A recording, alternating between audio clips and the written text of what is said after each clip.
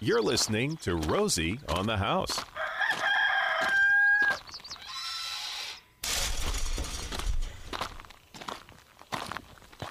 And we're going to walk around the back of the yard here. I'm Rosie, and I know that surprises some of you that I've got the Landscape Garden Hour, but I do this hour. So we welcome you to give us a call. My Landscape and Gardening Hour questions and answers are a little bit different than John J. Harper's.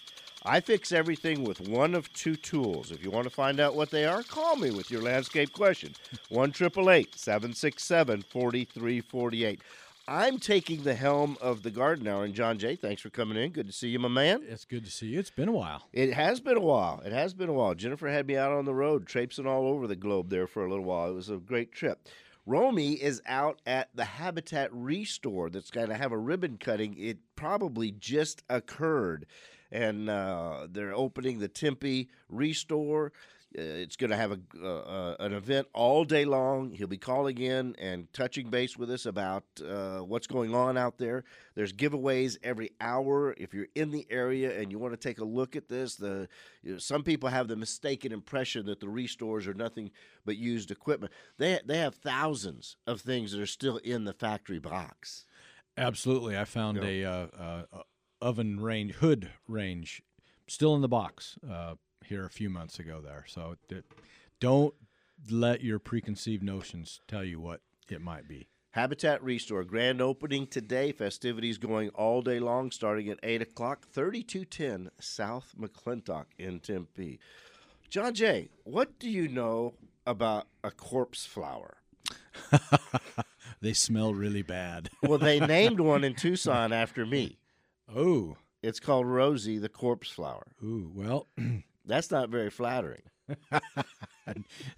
They are very unique, very cool, most of them, the different flowers that, are in that kind of genre are very attractive, but they have a really bad smell, which is how they attract the pollinators, which are flies in general, to come pollinate them. So they're a very unique botanical note of interest. Well, like the one down at the Tucson Botanical Garden has got people all over the world watching it. What's the big deal about this thing? Well, it's one of those. They got a live cam on it. Yeah, what's going on? It's one of those events that it's very, as flowers go, it's very kind of methodical, slow. So it lends itself to being watched like that. But they're pretty cool, pretty unique. We've got a number of different succulents and things that bloom with, that type of flower, carrion flowers we call them, and different things and the one attributing factor they have is they smell like something died. Have you ever sold one? Absolutely. At the nursery? Well, not this exact one, but yes, some other varieties that do have that trait with the awful smell. They're pretty popular, actually. And I guess they're kind of like our agave and century plants. Like it only blooms like once every decade or something? Then that's one thing. This particular one only blooms, I forget what the cycle is, but it's not very often. And so they've got Tucson TV stations down there with cameras, and they're taking this plant's temperature. And I guess it grew 1.5 inches yesterday, so they're saying it's like just imminent. Any day it's going to bloom. Any second. And then it blooms for like 2 days, and then closes back up for another decade? For however long, won't be seen again. And Jennifer, where can people see this live cam on this flower? We have it posted on our Facebook page. Okay, there's the easy location. So on Facebook, just RosieOnTheHouse.com Facebook. And then the live cam. Yeah, you just scroll down. I have a couple things posted there, but you'll be able to see it, See the Rosie stink plant blossom. And if you want to see it in fast, you can go to YouTube, and they have some on there, like we were talking about, Jay, the fast version, the time lapse, And also, just wanted to throw out there, people love to ask Jay questions, and a lot of people are doing the Pat's Run or whatever today. So text us, 411-923. We'll get those questions all answered and get you ready to go. I know it's the time of year everybody's out there. While you're running, you can get your gardening questions answered at the same time. And if you're not running and you're by a phone, it's 1-888-767-4348. That's the second thing in Arizona they've named after me. And the first was? the largemouth bass hanging in the marina at Roosevelt Lake. There you go. What a claim to fame. Wow. How big is this fish? It's like about an 8-pounder. Whoa. Yeah. Well, So a that's stinky nice bass. fish and a stinky flower. Somebody trying to tell you something. What a legacy. Huh? Well, what have you got for us today as a landscaping tip of the week here? Starting off here in the spring, and we got the summer coming on and a really dry winter. What are some of the things we got to be considering? Yeah, is Phoenix beautiful or what though right now? Yellow. Oh my It's yellow. gosh, the palo verdes and oleanders and bougainvilleas, and it's hard not to drive around and just kind of go, ooh, that looks really nice. So we're in the throes. How often does your eye catch the blossom of a ocotillo? I mean, Yeah. they're 4 and 6 and 8 inches long, just on fire right now. They are. The swallows are starting to bud up. The white-winged doves The white have wings arrived. they have. So we know it, and the mesquites are blooming. So we know the chances of getting much or any cold weather now are way past us. We're in the throes of planting, especially with cold weather being gone. You can feel very safe in planting anything that might be a little bit cold touchy or cold sensitive, like bougainvilleas and lantana and hibiscus are real tropical things. You should be actually looking at tomatoes on your tomato plants. They should have started to set some fruit. Some of your real early birds might even be picking a few, so make sure you're keeping those well fertilized. Your lawns are going to start looking a little funny. If you had a winter lawn, they're going to start going through that ugly duckling phase, thinning out. Transition. The rye starts to kind of die, especially we had that 100 degrees a week or so ago. It's been a weird spring because January and February were really warm. March was pretty cool. I don't know where it ranked, but it was dry, but it was cool. April's been kind of up and down. We had 100, now we're in the 50s, 40s the other morning. Good strong winds, heavy stirred winds. up. Yeah. Gosh. So things are a little topsy-turvy, but all in all, you don't want to put off a lot of your landscape planning too much longer and take advantage of this really great weather to be planting just about really anything. Even in the vegetable gardens, you can still be planting some of the warm season crops and get away with it before it gets too hot. We'll continue having landscaping tips throughout the hour here with John J. Harper, but we're a call-in show, and we want to answer your questions at 1-888-767-4348. So, Gary D., why don't you bring Dave into the conversation? Let me introduce him to John J. Good morning, Dave. Good morning, Rosie. Thanks for taking my call. You bet, my man. What kind of landscaping project you trying to tackle today? Well, first thing I wanted to say is first-time listener, first-time caller. Oh, wow. I've just recently moved to Arizona from, of course, same as everyone else, Southern California, Newport Beach. Yes, we love all you California immigrants. We had to hit the eject button, but I promised I wouldn't go political. Welcome. A new house built. And you're settled where now? Where in Arizona? Prescott Valley. Oh, nice. Okay. All right. So what are you trying to tackle? New house just built. The cinder block wall between my property and my next door neighbor, there was a foundation on the wall that was laid, I don't know, a few years ago. And then when they finally built this phase of the houses, they added the remaining height to the wall. Well, there's a difference in the color of the cinder block from bottom to top. Nothing that they can really do to make them match any more than what they've already done. So I'm wondering about putting a climbing plant, something like maybe a honeysuckle up next to the fence to where it can climb or trellis up the cinder block wall. Is that going to damage the wall? But by and large, no. I mean, especially something like a honeysuckle or plant that's not really a grabber or a clinging vine. Things like ivies, things that have, an apparatus or a tendril or a part of the plant that actually will embed itself into the cinder block to cling onto can cause, some minor damage. Typically, though, it's not a structural damage thing. It's more of if you go to take them down and paint, you're going to have to wire brush it or sand it to get that off. So I wouldn't be concerned with that really at all. I mean, you might want to build a trellis out away from the wall a little bit if you want to do that, but I wouldn't worry about it. Great answer. Rosie, thanks. I'm enjoying your show. Oh, well, Dave, thanks a million. And he could come out in front of that wall and build a little dry stack bell guard retaining wall, put a planter and landscape it, light it. And absolutely. A great opportunity, and that's probably I think the most attractive, the most energy conscious way to screen that wall is to do it with some vines or some large growing shrubs. And that's another thing. If you're worried about, integrity of the wall, there are large growing shrubs. It doesn't have to be a vine on that wall unless you're just trying to cut down on the amount of space it's going to take back into the yard. Now, John Jay, in our little tour of the Mediterranean, there were a lot of grape lattices. And I mean, they really caught my eye. I mean, they were really, really handsome and create a ton of shade right when you need it in the summer, right? Exactly. So grapes are great for a covering for a roof, like a pergola or a west side ramada wall or a of your west side house. wall, so that you get summer sun and winter shade. They grow fast, and guess what?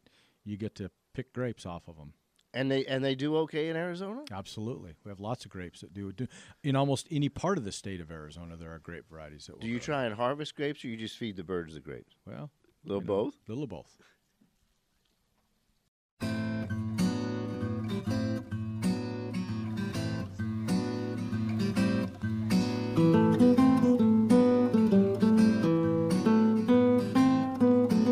Doing what we've done for the last 30 years, putting a smile on your face every single Saturday morning with Rosie on the house.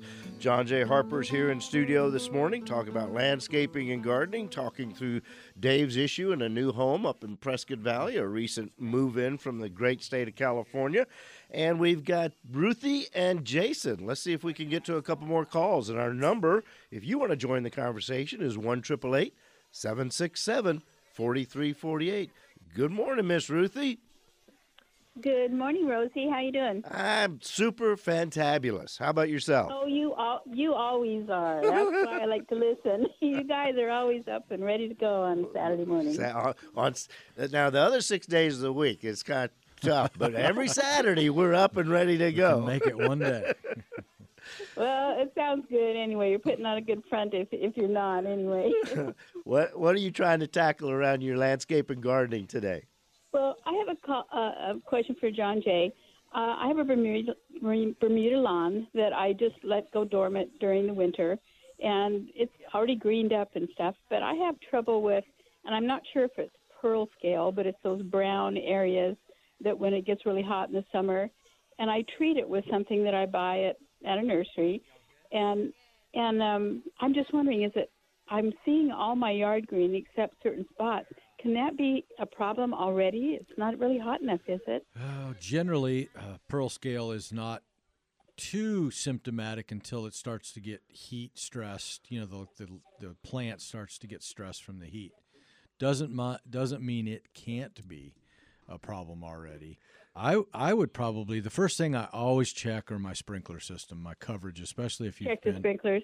I've been hand watering those areas every night just because I'm thinking, just in case it's the sprinklers that aren't hitting it.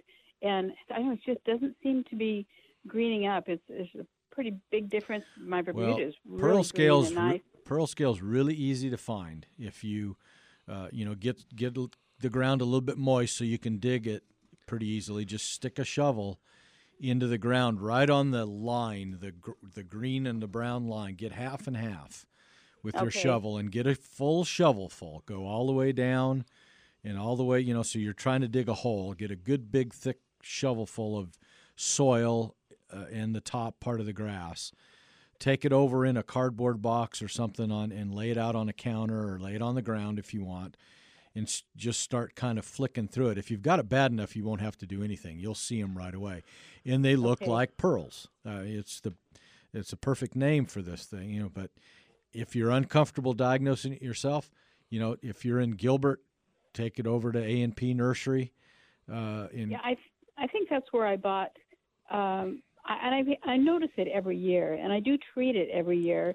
What do you if you're not treating with sulfur, add granular sulfur, Dispersol, or a soil sulfur to your remedy, and that really probably is the most effective, more so than any probably insecticide that we have. There really isn't anything that's quote unquote labeled for pearl scale. We use a number of different things because they will kind of work, but sulfur we're finding probably works better than almost anything, and some organic material probably would help as well. And just spread it on, huh? Just like with a spreader. Absolutely, just like you'd put a fertilizer on with a whirlybird. I buy something that says like grub something on it. That's the label on it. Yeah, I understand, but the sulfur is what's really going to help you. And Ruthie, we appreciate the call. We appreciate the kind words about the show. And do I have it right in my memory? Wasn't one of your dad's solutions to pearl scale a for sale sign? That's nutgrass. That's nutgrass. Okay, that's a different thing. So you can get on top of pearl scale. You probably can. It'll take constant effort, but you should be able to do it. All right. Well, let's bring Romy back into the conversation. He's broadcasting out live, our roaming reporter this morning, out at the new Habitat for Humanity Restore opening in Tempe. It's already open. In fact, as I walked in, the 100th person walked in front of me. There was a line standing out front, and we're doing a quick tour right now. We've kind of come to the back area where the entire building is 25,000 square feet, and they've got about 8 here sectioned back just on overstocked inventory. They don't even have room to get out on the shelf. There's a pallet of 28 brand new toilets, and there's 2 pallets of them right here, still in cellophane. A lot of the stuff was just donations. We talked about, you hear Mr. Barlow on his ads talking about how a lot of it's from deconstruction. Well, a lot of this is overstock stuff. They had nowhere to go. We're looking at a whole line of Frigidaire units that still have the plastic right on them. This one's a stainless steel that I may just have to write my name on this one. And all at great prices, and the great thing is it all supports the mission at Habitat for Humanity. And y'all got great giveaways going every hour, They right? do. Their giveaways are every single hour at the bottom of the hour. So they'll be doing their first one here coming up in about 5 minutes. Now, you don't have to be present to win. You can come by, enter the giveaway, and they'll contact you. But microwaves, Adirondack chairs, area rugs, chandeliers, beddings, refrigerators, and the granddaddy at the end, a 58-inch flat screen TV. So there's all kinds of things that they're doing for this promotion, a new opening. This is now their 4th location. They've got one in Peoria, one in Anthem.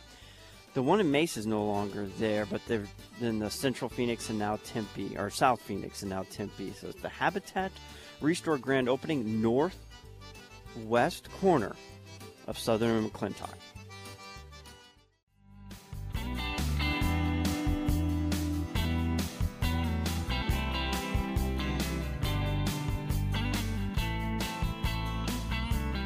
Breezing our way through a beautiful Arizona Saturday morning with Rosie on the house. Welcome.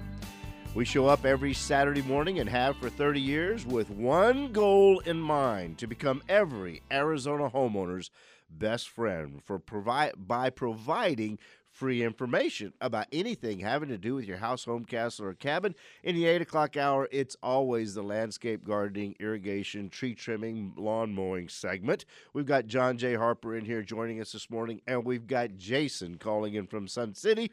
If you've got a landscape or gardening question you'd like to talk to John J., we do have an open line at 1-888-767-4348. Good morning, Jason. Good morning, folks. Thank you for having me on your show this morning. You betcha. What you trying to tackle? So I've got about 7-foot tall oleanders in the front yard that I am wanting to cut down to about 1 foot. Didn't know if now is the right time to do it, or if I should kind of put a shade structure over it after I cut it down so it doesn't get sunburnt too bad. No, they're oleanders. Don't feel sorry. Don't feel sorry for them at all. I wouldn't, normally encourage somebody to trim them this time of year because they're in full bloom more than likely. For sake of, losing the flowers, but it sounds like you're doing this for a reason, to cut them that low. you certainly can do it this time of year, and you don't need to take any kind of measures like shading or protecting. They'll be fine. Well, perfect. Thank you so much for the call.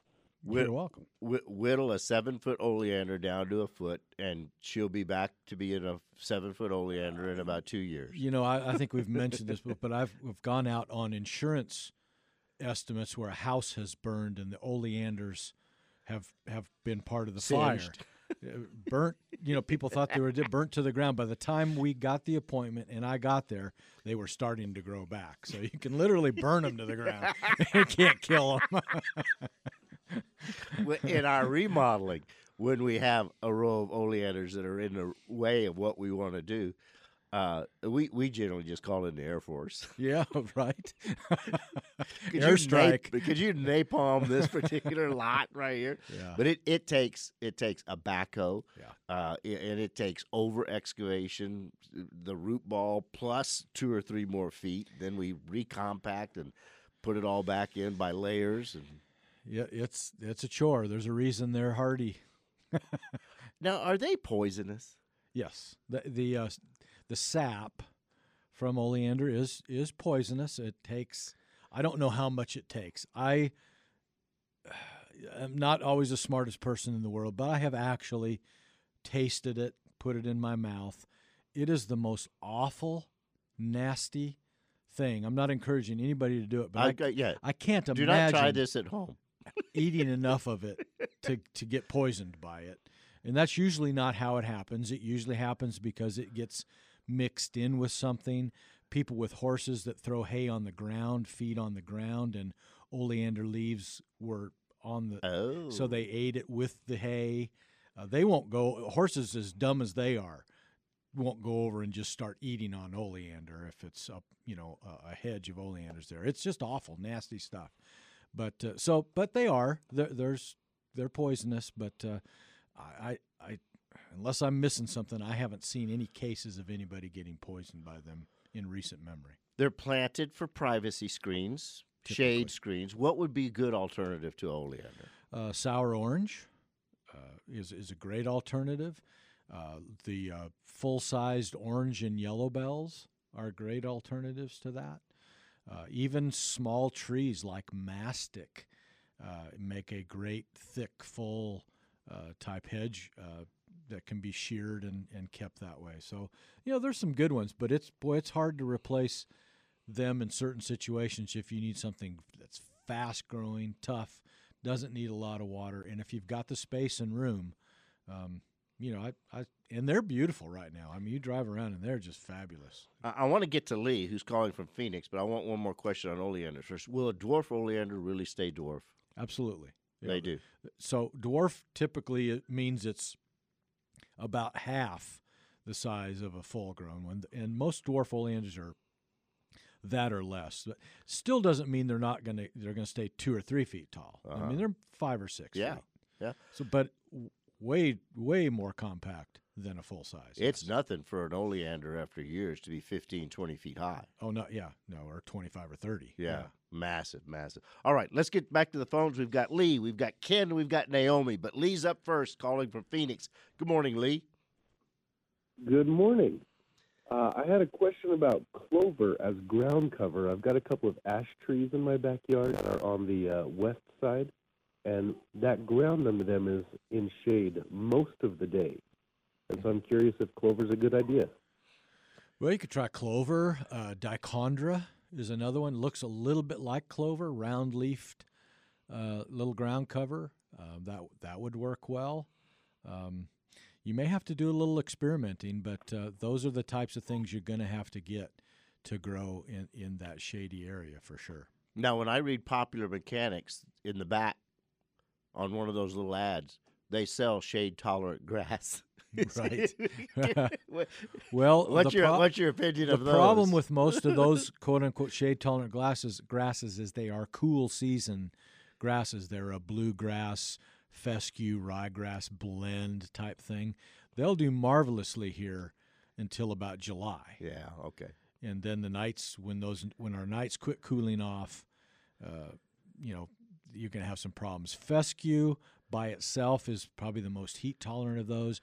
can be grown with some success, but you want to do it now. Don't wait till it gets hot to do it. And the Arizona ash is a pretty big canopy tree, so he's dealing with probably a pretty good area of dirt. And remember the other part of the fact that it's shade for sure, but you also have a big tree competing for water and nutrients around the base and underneath it. So you generally have to water a little more and fertilize a little more frequently to have a good stand of grass or ground cover underneath a big, competitive, vigorous tree like that. There you go. Lee, we appreciate the call. Let's see if we can sneak Ken in from Mesa real quick. Good morning, Ken. Welcome to Rosie on the House.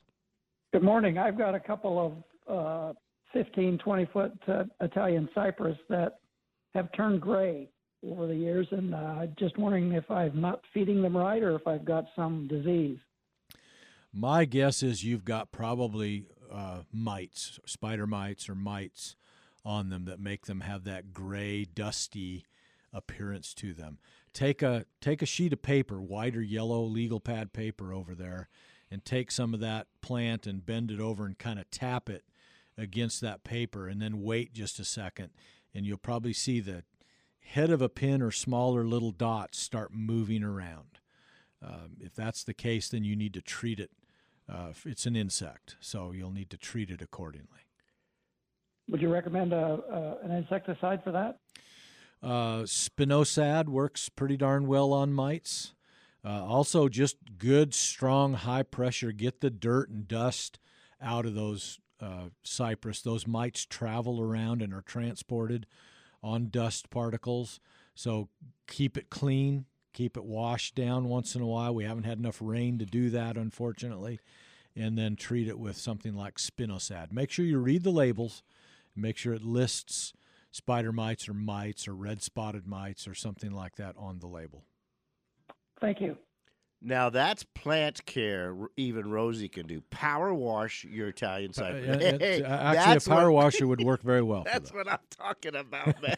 And it can be so spider mite infested that it changes the actual color of the tree. Absolutely. And one thing you might actually be seeing is some webbing from a distance. They can be so bad. There's webbing there, but they're sucking enough chlorophyll out of the plant that it just changes it to a gray and then eventually brown if you let it go too long. Did you happen to hear the show last week? You're probably on the road, weren't you? I was. Where we brought in the arborist talking about a book called The Tree Whisperer, a German author who talks about the feelings of trees and how they communicate to each other. I did miss that. It was one of the most fascinating conversations. I thought when I saw the title of the book, I thought, ooh, this will be real woo-woo. But there are trees that when a particular bug attacks the bark, it starts emitting, they've detected a particular phenome that attracts a particular wasp that lays its eggs inside that worm, and when the eggs hatch, it eats the worm, the tree recovers. In Africa, there's an acacia tree that the giraffes like to eat, and as the tree is being chewed on by a giraffe, it emits an odor where all the acacia trees downwind then start producing and sending tannins to the leaves, which the giraffes don't like. So you always see giraffes feeding upwind. Wow. I had no idea on that. I did know that the pheromone, whatever it is that they do. Obviously, especially a weakened plant, obviously there's, because you'll go to a row of plants and there's one plant just getting murdered. Right. It's like the other plants are teamed up on it. It's like, okay, how come you're just picking on that guy? So there's obviously something going on. It was absolutely incredible, and they're now measuring microamperages between the root feeding signal systems where the trees are communicating electromagnetically through the root balls. I mean, and the fungus that grows on the ends of the root tips now are communicating to other trees as to whether that tree's in distress or not. It's a whole new world out there, isn't there? Man. That's pretty wild stuff. Who'd have thunk that, right?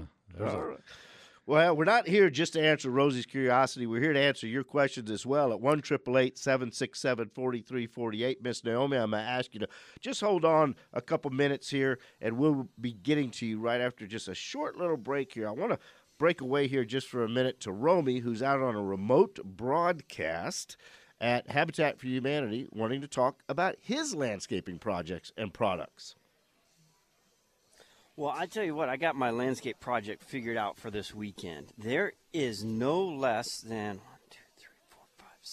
8 times 10, 80 Adirondack chairs that are solid wood for less than $40, 37. I'm bringing 2 of these home, and I've got all the blooms. The leaves are out on my mulberry tree, and I'm going to have me a nice power nap on the lawn under my mulberry tree in this new Adirondack chair.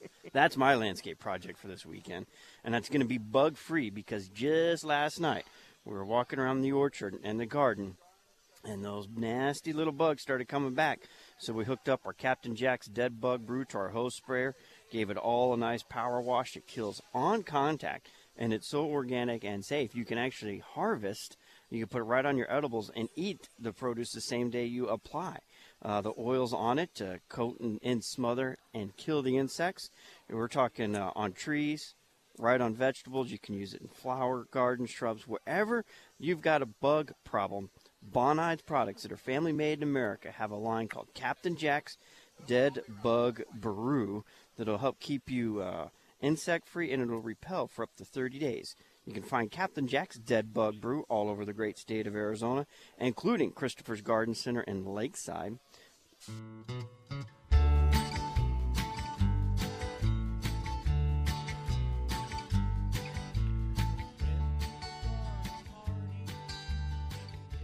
Oh, that's easy cruising music. Kind of takes you right through the Saturday morning real easy, doesn't it?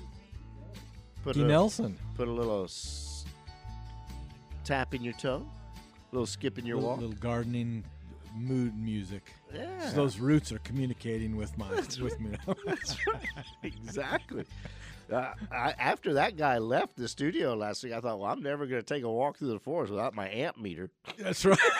I'm going to start checking every tree. I'm going to start listening a whole lot harder, I'll tell you that. That's for sure. Let's see if we can bring Miss Naomi into the conversation here at Rosie on the House. Miss Naomi, let me introduce you to John J. Harper. What's your landscaping project this morning? Well, it's not really landscaping. My daughter is getting married in November, and she put me in charge of flowers. Why, I don't know, because I know nothing about that. But she wants to use bougainvillea because she loves the color. Okay. And I want to know, can we store that for a day? Is that feasible? And is that in bloom in November? Well, good questions. Yeah, you'd be okay for a day. They don't last a long time, but they're real papery. So trying to transport them and move them, once you have to be real careful. You don't just knock all the little flowering bracts off of the stems. But if you're careful, and it's just going to cause you a little rushing because you're not going to be able to do it 3, 4, 5 days ahead of time and have them last. Now, what should we store them in? Is there any special, just water and water else? That's kind of room temperature. Don't put them in. I would not put bougainvillea in cold or dark place. So probably on the covered patio, in kind of the ambient temperatured water would be fine. And if she doesn't want to rush that much, is there anything else that you would suggest that's that color? Holy cow! Well, you could probably get spray roses. Do you know what spray roses are? Little smaller roses, cluster. It's a cluster rose. Yeah, I've seen those. That would that you could get kind of in a similar color that would probably hold up better for sure. Right. But, that'd be a good plan B. All right. Well, thank you so much. I appreciate your help, and I love the show. Well, thanks, Miss Naomi. I appreciate the kind words. Flowers and weddings. Well, that was a first, you think? I think it is. First wedding flower question we've had in 30 years. I loved it. She may start something. I don't know. The color of those is amazing. Hey, I just had a lady call very concerned that we didn't express enough how poisonous oleanders are. So I just wanted to get it out there. She was talking about people eating them. I don't think people would be tempted to eat them. But also, Jay, have you ever heard, I know we're always careful about our horses, but is that the same for chickens and small animals as well? She seemed to think it was. So just certainly, I think just be careful if you've got oleanders on your property and you have animals. I would just encourage you not to feed on the ground around the oleanders. That's when they get in trouble. Is when the feed is mixed with or gets mixed up with them. Just as far as just straight eating of oleanders, other than a curious puppy. Well, we know how dumb puppies can be. Just they chew on stuff more than they eat it. Mm-hmm. That you probably want to watch is young animals that are just curious and they're just chewers. Yeah. But as far as eating and digesting it, very, very seldom, if ever, do we have a problem with just straight eating of that. It's usually because somebody has fed on the ground or it's gotten mixed in with their feed. Yeah. So don't throw in the clippings in your cages or anything. So just be careful. Don't do anything like that. Or compost. It is poisonous. I mean, it's we don't want to short sell that. It is poisonous, but it's just not something that you're going to mistake for eating something because it looks good or tastes good. It tastes awful. I tried it. I know. Yeah. Well, we appreciate you doing that for all of us. Just don't do it. And you're live to talk about it too. Well, that could be my issue, but Could be. Hey, John Jay, thanks a million for coming in for the Landscape and Garden Hour. We've got our roaming reporter, Romy, out on the road today. He's out at the opening of the Tempe Habitat for Humanity Restore ribbon cutting and grand opening today. That's my get back on air alarm. Excuse me. Nice to meet you, Cliff. And he's broadcasting live, speaking with all the guests that are there to meet him. My alarm was going off on that. Oh, that means they want me back on air at this preset time. Were you looking for me? At this exact time. Yes, sir. I was talking with Cliff. He actually only lives about 3 streets up from where we're at on Southern and McClintock, and he was trying to find. His neighbor had put some siding on his home, and he said, man, it looks great, blah, blah, blah, blah, blah. Like, well, what kind of home? He's like, it's a red brick. I'm like, man, why would you put anything over red brick home? You've got a maintenance-free finished exterior product. You haven't had to do anything for 50 years. Doesn't matter what you slap on there, you're going to have to do something else to recoat it or repaint it or reside it. Man, leave it alone. Why add maintenance to a maintenance-free building system? He's like, you know what? I'm going home and enjoying that. You talked him off the ledge, huh? I did. I said, you know what? And in 10 years, when your neighbor's out there repainting all this, you're going to be so glad you didn't do anything. Amen. That's so true. Habitat for Humanity Restore. Grand opening today, 3210 South McClintock in Tempe. They're going until 6 this evening. They've got a great giveaway campaign at the bottom of every hour, 8:30, 9:30, 10:30, 11:30, 12:30. It's awesome. Our first winner, Vicky, walked out of here and said, I can't believe it. I've never won anything in my life. And it was a brand new microwave. I'm standing in front of a 10-piece kitchen set they've got marked for less than $600. So if you've got a building project you're working on, I'd start your building material selection here at the Restore. Again, Southern and McClintock, northwest corner.